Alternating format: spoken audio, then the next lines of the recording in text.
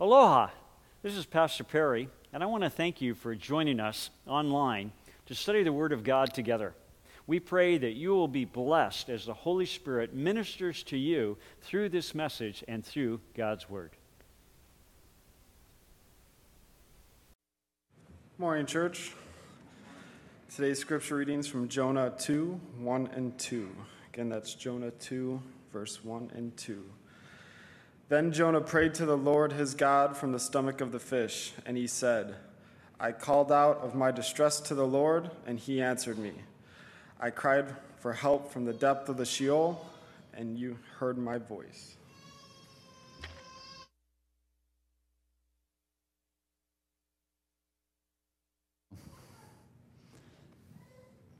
Those of you on the lanai, can you guys hear me okay? Things going good out there? Sweet. Those of you online, I'd ask, but I wouldn't hear from you, so hope you can. Would you join me in a word of prayer?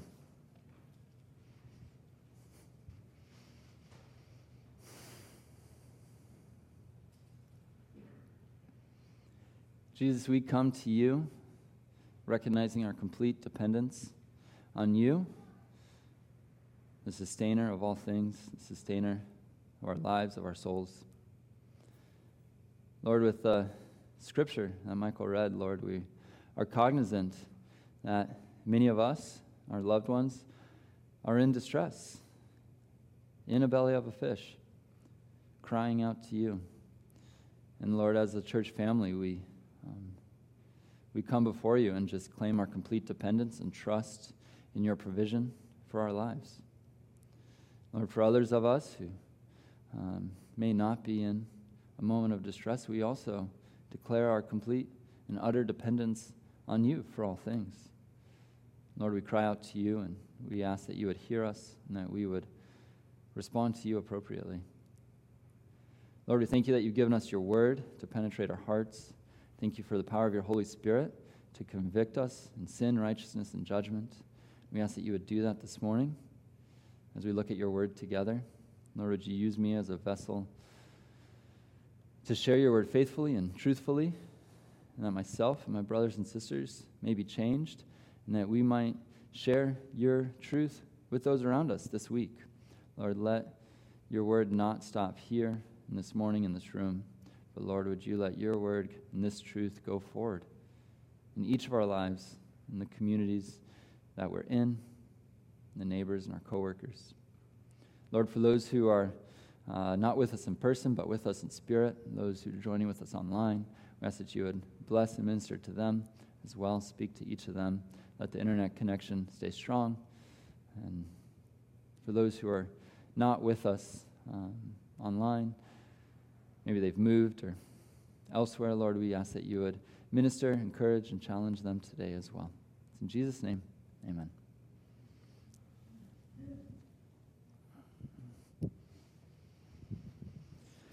God!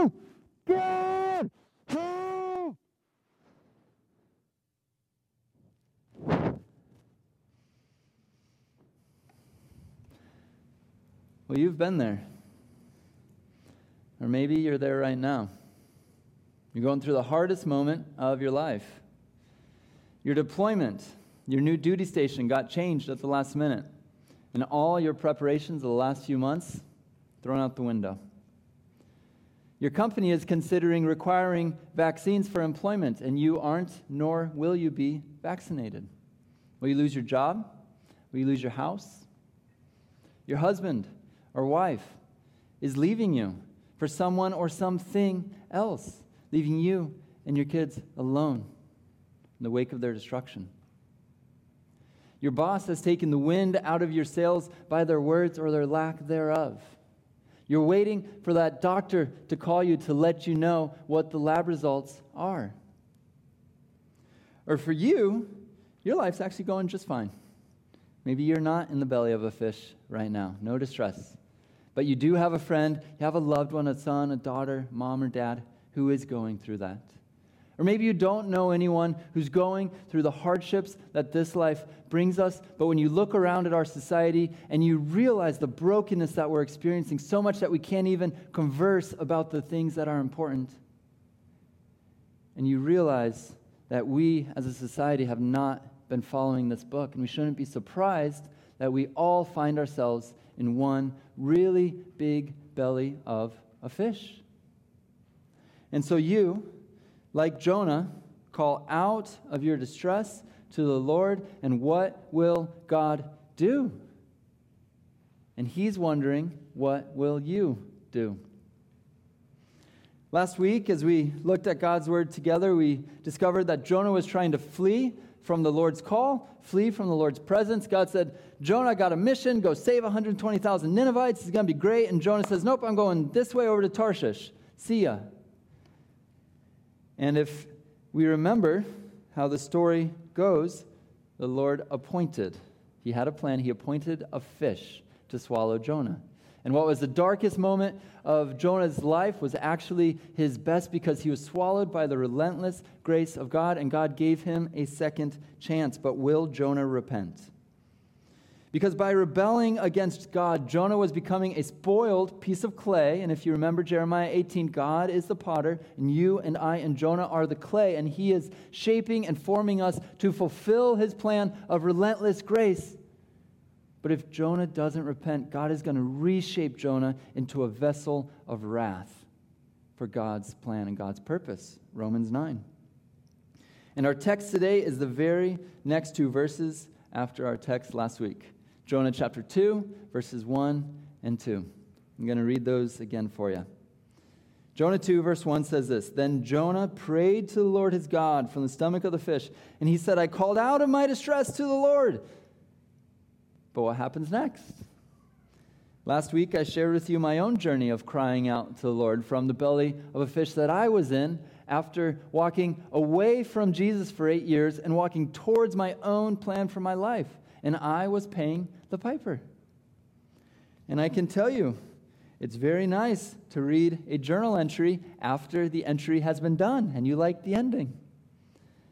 But Jonah doesn't know how his journal entry will end. And so put yourself in his shoes for a moment. You're sitting, maybe you're laying, you're in the belly of a fish, you're calling out to God, but you can't open your mouth because when you do, fish vomit goes into your mouth. You're scared, you're weeping, but you can't open your eyes, you can't rub your eyes because your eyes are burning from the digestive acids. And you can barely choke out a whisper crying out to God. Will he even hear you if you're 200 feet under the sea out of the rebellion that you did running away from the Lord? In that moment of distress, you might feel how Jonah felt. And we get a picture of Jonah's journal entry. He shares it with us. He gives us a prayer. Jonah chapter 2, verse 4. Jonah is honest, and he shares with us how he felt in that moment. He says, So I said, I have been expelled from your sight. Jonah thinks, feels, believes that he's alone. But isn't that what he wanted all along? We just came out of Jonah chapter 1. We remember the verses. We remember verse 3 of chapter 1, that Jonah rose up to flee Tarshish from the presence of the Lord, to go with them to Tarshish from the presence of the Lord. It's like on repeat. He's going away from God's presence. Verse 10, the men, the sailors, they knew that he was fleeing from the presence of the Lord because he told them. Jonah knows he's gone off the deep end, but has God abandoned him? And isn't that what he wanted? You know, Jonah, he's a prophet of God. He knows the Psalms. He's memorized many of them, as we'll see in a little bit. What if he memorized Psalm 66, verse 18? It's a good one for us to memorize. Go ahead and turn there. It's back a few pages from Jonah. This is one we're slowing down. This is one that you can pull out your highlighter. Jonah 66, verse 18. If I regard wickedness in my heart, the Lord will not hear. And Jonah, if he remembered the psalm, that is scary for him. And this is a scary verse for you and me as well. Because if you are in deliberate, continual, unrepentant sin that you've just grown accustomed to and you're okay with because that's just who you are, Psalm 66:18 is a little scary. Have you regarded sin in your heart? And for us husbands, by the way, it's a little bit scarier because there's a specific sin that can hinder our prayers. Go to the end of the Bible, 1 Peter. It's got a good name for the book. 1 Peter chapter 3, verse 7. You husbands, in the same way, live with your wives in an understanding way, as with someone weaker, since she is a woman, and show her honor as a fellow heir of the grace of life, show her honor so that your prayers will not be hindered. Sin hinders your prayers. And if Jonah didn't remember that little psalm, surely he remembered the example of King Saul of Israel. Those of you that know the story of Saul, for years he lived in rebellion, walking away from God's plan, walking towards his own, and now he's paying the piper, and he sees the Philistine army coming against him, and he gets scared, and so he cries out to God. 1 Samuel chapter 28, verse 6. When Saul inquired of the Lord did not answer him. You see, it's not just a psalm that God says he won't hear you. It's the example of the first anointed king of the nation of Israel. He cried out to God, and God did not hear. Jonah's experience is that God is gone. And in the darkest moment of your life, you might feel that God has abandoned you as well.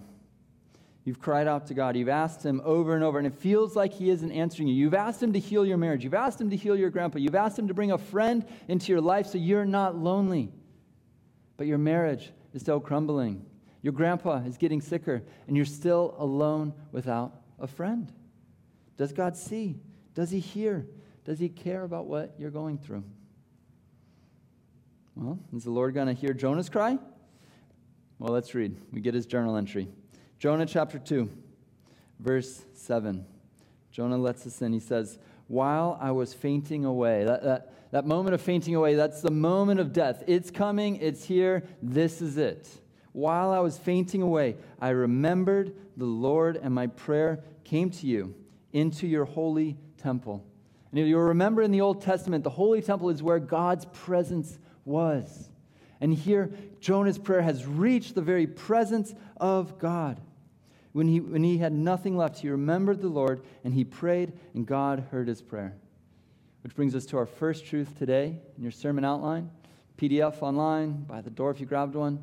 In your distress, remember Jesus. In your distress, remember Jesus. Because he's there. We get another perspective of that moment from his journal entry. Jonah chapter 2, verse 2 says this. I called out of my distress to the Lord, and he answered me. I cried help from the depth of the Sheol, that's the place of the dead, and you heard me. God heard Jonah. And not only that, God actually answered Jonah. Imagine that. So we looked at what can make God not answer your prayer, what hinders your prayer. Unrepentant sin, regarding sin in your heart and being okay with it, hinders your prayer. So what helps your prayer? What kind of prayer is acceptable to the Lord? What kind of prayer does the Lord hear and does the Lord give answer to?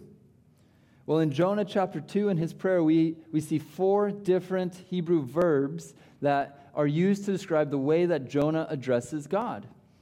So different words. Verse 1 says Jonah prayed to God. The Hebrew word is up there. I don't know how to say it. Maybe palal. And it's a request for help. It's just a dependence. I'm helpless. I need help. I trust that I'm going to get some help. And then we see in verse 2, he called out by name, kara, the Hebrew word. He called out by name. Not just I need help from some ambiguous higher power. No, I need help from you and you alone, Lord. It's a directive prayer straight to God himself. A little further on in that same verse says, I cried out for help. Savah. That's the pillow. That's the pillow cry. I need help. You can't get out good polished words, but you're just letting it out to the Lord. And then a little bit later, verse 7, Tapila is the Hebrew word, my prayer. And we get this idea of a hymn, a psalm, a well-composed piece of work, a piece of poetry that you spend time polishing and crafting beautifully. And we see that Jonah did all four of these in his prayer. The majority of the prayer is that hymn, that psalm. We see that Jonah quoted over 20 different psalms in this prayer. And God heard him. But sometimes you might not have time to craft a polished prayer. Maybe you just don't pray good, and all you can get out is, Lord, save me. Like the Apostle Peter when he stepped out of the boat and he's walking toward Jesus, and then he starts thinking, Lord, save me. Jesus heard him. Jesus answered him too. It doesn't matter what type of prayer you pray, whether if it's polished or crass. What matters is that you remember the Lord and you direct your prayer to him. In your distress, truth number 2, in your distress, cry out to Jesus. Cry out to Jesus. God welcomed the prayer of this rebellious man. And not only did he hear it, he answered him in 2 ways. The first way is that God saved him. He was literally going to drown, God appointed a fish, saved his life. Probably a good answer. Jonah liked that one. He also answered him with verse 10. He answered him with some black coffee with no cream or sugar, a way that he probably didn't like. And we see as we move through this book that he didn't like this answer. Verse 10, God answers Jonah. He says, then the Lord commanded the fish, and it vomited Jonah up onto the dry land. Jonah remembered the Lord. He cried out to the Lord. The Lord heard. He gave him an answer. And he said, go to Nineveh. And Jonah didn't like that too much. So if you will agree that in your distress, God invites you to remember him and cry out to him, what do you do when God gives you an answer? What do you do with God's answer? Some of you guys in the middle or maybe online, you saw my beautiful little daughter, Amaris, spinning during the worship. Amaris is 3. Raise your hand if you've ever had a 3-year-old in your house. Okay, if that qualifies you to be a preacher, just so you know. You got all sorts of good stories, and you ask them, can I use that in my sermon? They say yes every time. It's great. Amaris is the best. Her middle name is Joy Kahealani. It means joyful heavenly song.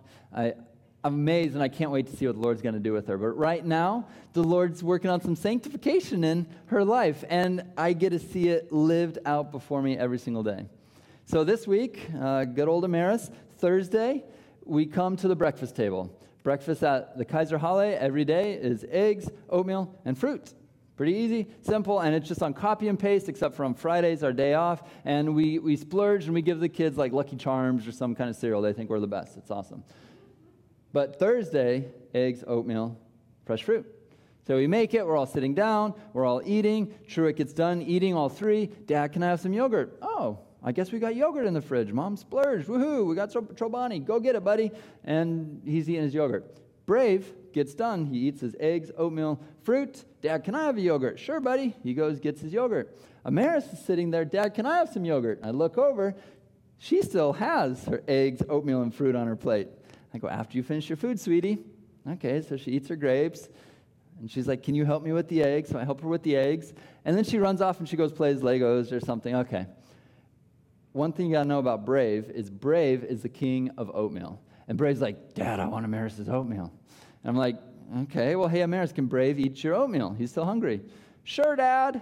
I'm like, but listen, if Brave eats your oatmeal, that means you can't eat it, which means that no matter what, you are not getting yogurt today. Super clear. That's fine. She says, okay.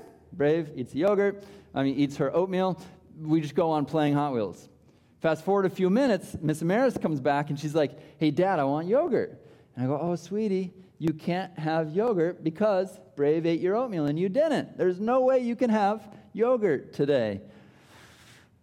And she walks over to the fridge, puts her hand on the handle, and she sits there, and I can literally see the gears turning in her head. She looks at me, I look at her, and Miss Amaris has one of 3 options in this moment. 1, open the fridge, grab the yogurt, run down that hallway that you saw a picture of. 2, she could pound and scream, have a temper fit. 3, okay, Dad. And she could walk away maybe a little bit hungry for the day. Well, Jonah has the same options before him with God's answer to his prayer. Let's see what Jonah does. Like I said, we have Jonah's entire prayer recorded for us. It's the whole of 7 verses. And we're going to see how Jonah responds to God's answer. All right, so go ahead. As I'm reading, I'm going to read his prayer to you. Just be paying attention to what he does with God's answer. Listen to his wrestling. This is his prayer, Jonah chapter 2, verse 2. I called out of my distress to the Lord, and he answered me. I cried for help from the depth of Sheol. You heard my voice. For you had cast me into the deep, into the heart of the seas, and the current engulfed me. All your breakers and billows passed over me. So I said, I have been expelled from your sight. Nevertheless, I will look again toward your holy temple. Water encompassed me to the point of death. The great deep engulfed me. Weeds were wrapped around my head. I descended to the roots of the mountain. The earth with its bars was around me forever. But you have brought up my life from the pit, O Lord my God. While I was fainting away, I remembered the Lord, and my prayer came to you, into your holy temple. Those who regard vain idols forsake their faithfulness. But I will sacrifice to you with the voice of thanksgiving. That which I have vowed, I will pay. Salvation is from the Lord. What did Jonah do? We see he was honest about his situation. He says, you cast me into the deep. The current engulfed me. He recognized that God was doing this to him. We see that he gives thanks to God in verse 9. We even see that he surrenders his actions to God's plan. Verse 9 says, that which I have vowed, I will pay. Okay, I'll do what you said. My actions, you have them. He even declares the truth of all truths. Salvation is from the Lord. And God had saved Jonah. And God wants to save the Ninevites. And God has saved you. And God wants to save you. But one thing that strikes me as odd is Jonah never confessed his sin. He never owned up to it. He never said, I did that which was wrong. I'm sorry. Please forgive me. And he never surrendered his heart to the Lord. So what about you? In your distress, have you surrendered your heart to God's answer? If you're in the middle of one of the hardest moments of your life, you've remembered God, you've cried out to him, he's going to give you an answer, but you might not like it. Isaiah 55:8, verse that we looked at last week, says, my thoughts are not your thoughts, nor are your ways my ways, declares the Lord. God's answer is not always the answer you want, and you may not like it. The lab results come back with that diagnosis. You don't get that promotion at work. Your spouse does walk away from you and your family. America doesn't go back to normal. And you lose your freedoms if you get the vaccine or you don't get the vaccine. But you have the same 3 choices that Miss Amaris had. 1, you can keep trying to do it your own way. You can rebel against God and try to make it down that hallway before God makes it. 2, you can have a temper fit. It's not fair, God, and you can grow bitter, you can grow salty in your heart, and you can walk away from the fellowship of the saints, walk away from God. Or 3, you can surrender to God's answer. In Genesis 32, we have a beautiful picture of a man wrestling with God's answer for his life. We have Jacob, the father of our faith, whose name means supplanter, one who usurps authority for his own gain. And he finds himself wrestling with God and with God's answer. And this is the example that we're left with. Genesis 32. Let's read you a few verses from this. Then Jacob was left alone, and a man wrestled with him until daybreak. When he saw that he had not prevailed against him, he touched the socket of his thigh, so the socket of Jacob's thigh was dislocated while he wrestled with him. And he said, let me go, for the dawn is breaking. But he said, I will not let you go unless you bless me. So he said to him, what's your name? He said, Jacob, supplanter, usurper of authority. And he said, your name shall no longer be Jacob, but Israel, governed by God. For you have striven with God and with man and have prevailed. God might not answer the way you want him to answer. And it is okay to wrestle with God and with his answer. And I'm happy to report for Amaris a win, by the way. She said, okay, Dad, and she went and played Legos, and we had a happy day. And she received my blessing for the day. So the question and the final truth of today's passage that I leave you with is, in your distress, have you surrendered to Jesus? Have you surrendered to Jesus? Would you pray with me? If you're here and you have never surrendered to Jesus, would you pray something like this? Would you say, Jesus, I do surrender. I am sorry for the ways that I have wronged you. Please forgive me. Thank you for giving me a new life in you. Lord, the rest of us, we cry out to you and we declare our dependence and our trust on you, Lord Jesus, regardless of the answers that you give us. Lord, help us to be filled with your Spirit so we may trust and rely on you with our lives. It's in Jesus' name, amen.